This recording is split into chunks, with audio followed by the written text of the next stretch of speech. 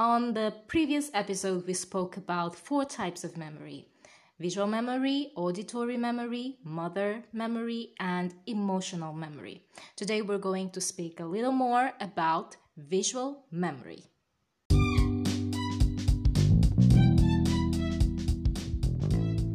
Hi, my name is Gabriela Fernandez, a teacher, an interpreter, translator, and a language lover sharing her knowledge and passions. Welcome to a Polypreneur's World.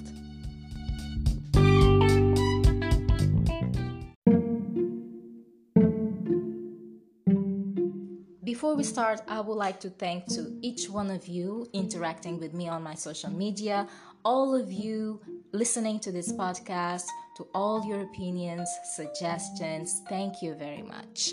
And if you do not follow me on Instagram yet, my account is at HiGabriela, at HiCapriella.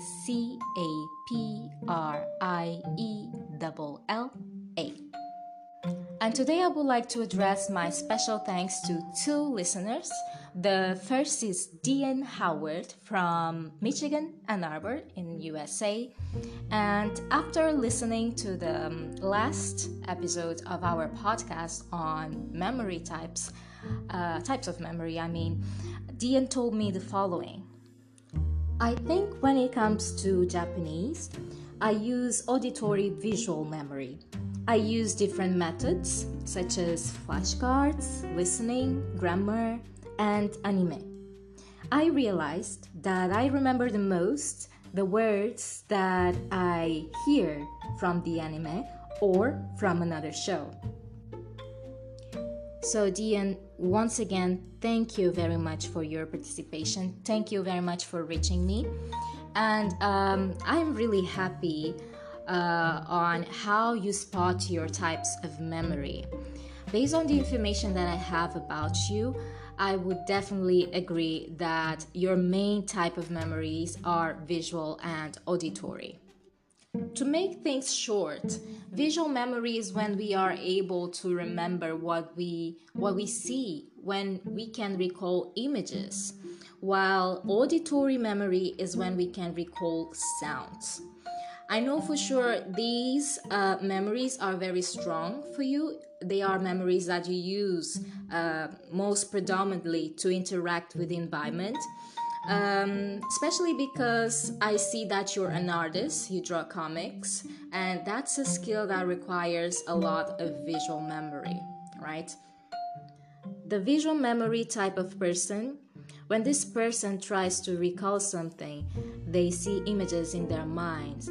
They go search for images. For example, if they're trying to remember their phone number, maybe they will remember the image of the card with the number, or they will see the number in a paper, or simply they will see the numbers in their minds in a black background maybe. So it's just funny how their minds actually work. Their minds, when they're trying to recall something, they first look for visual support, for images. Another characteristic from this memory type of people, they love colors. They simply adore colors. For example, when they are studying, they might have several highlighters from different colors, different color pens, and their books, they love colored books. They love colored material because color is image, right? And they love drawings, they love representations, they love signs, right? And one last characteristic that I can give about this type of people, they are very detail oriented. They can pay attention to little details. So that's pretty amazing, actually. I admire a lot this kind of memory, people that do have this memory as a predominant memory, as this is exactly, in my case, it's exactly the opposite. This is my last memory. This is the memory that I use the least. So I'm better at other memories, and when it comes to remembering images and visual things, I'm very weak, actually. So I do admire this a lot. But the interesting thing is when it comes to language learning, the visual memory it's kind of dependent on other memories. And why is that? Visual memory, it's very useful when we're interacting with the environment for the first time, right? So we see things, and that's the reality, that's the environment, and we get in touch with it with the image.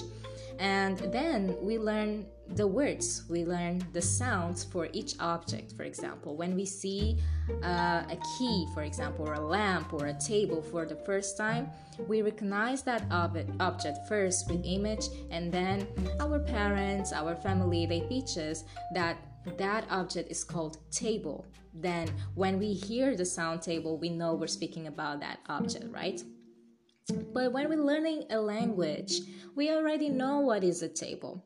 What we're doing is not acquiring new information, because we know what a table is. We're trying to associate new sound information. So we're trying to associate a new sound to this object that we call table. Let's take, for example, Portuguese. I'm so sorry, I do not recall how we say table in Japanese, Ian.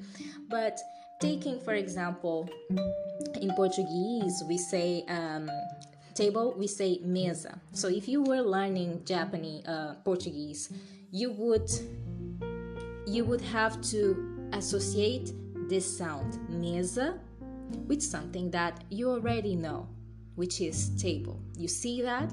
So actually you're playing with two types of memory. That's exactly what happens when you're watching anime. You already know what's happening. You already know what you're seeing. You already know what the characters are doing, right? But the new thing is the sounds that you hear. When you watch anime, you're just learning to connect the new sounds with what's happening. When they run, when they make some drama there, or when images are introduced to you, you connect the sounds with the image. I will give you a silly example. For example, let's imagine we have two characters, and the first say, これは私の猫です. And the other, あなたの猫です. Something like that, which has so much audio and tones and drama. It's very appealing for someone with auditory memory. So when you watch anime, you're retaining a lot of audio information, of sounds, and that's the new information you get, because the visual there is just a support for you, so you can connect to what you're listening. So my advice is keep doing what you're doing, like studying grammar. It's very important to know how the language work. If you can, though, you can give a little time for books, but if you can learn grammar with videos, that would be the best for you. And then keep watching your animes and just enjoying shows, and you will fasten your fasten is not the right word, but you will learn faster as you go. All right, once again, thank you very much, Diane.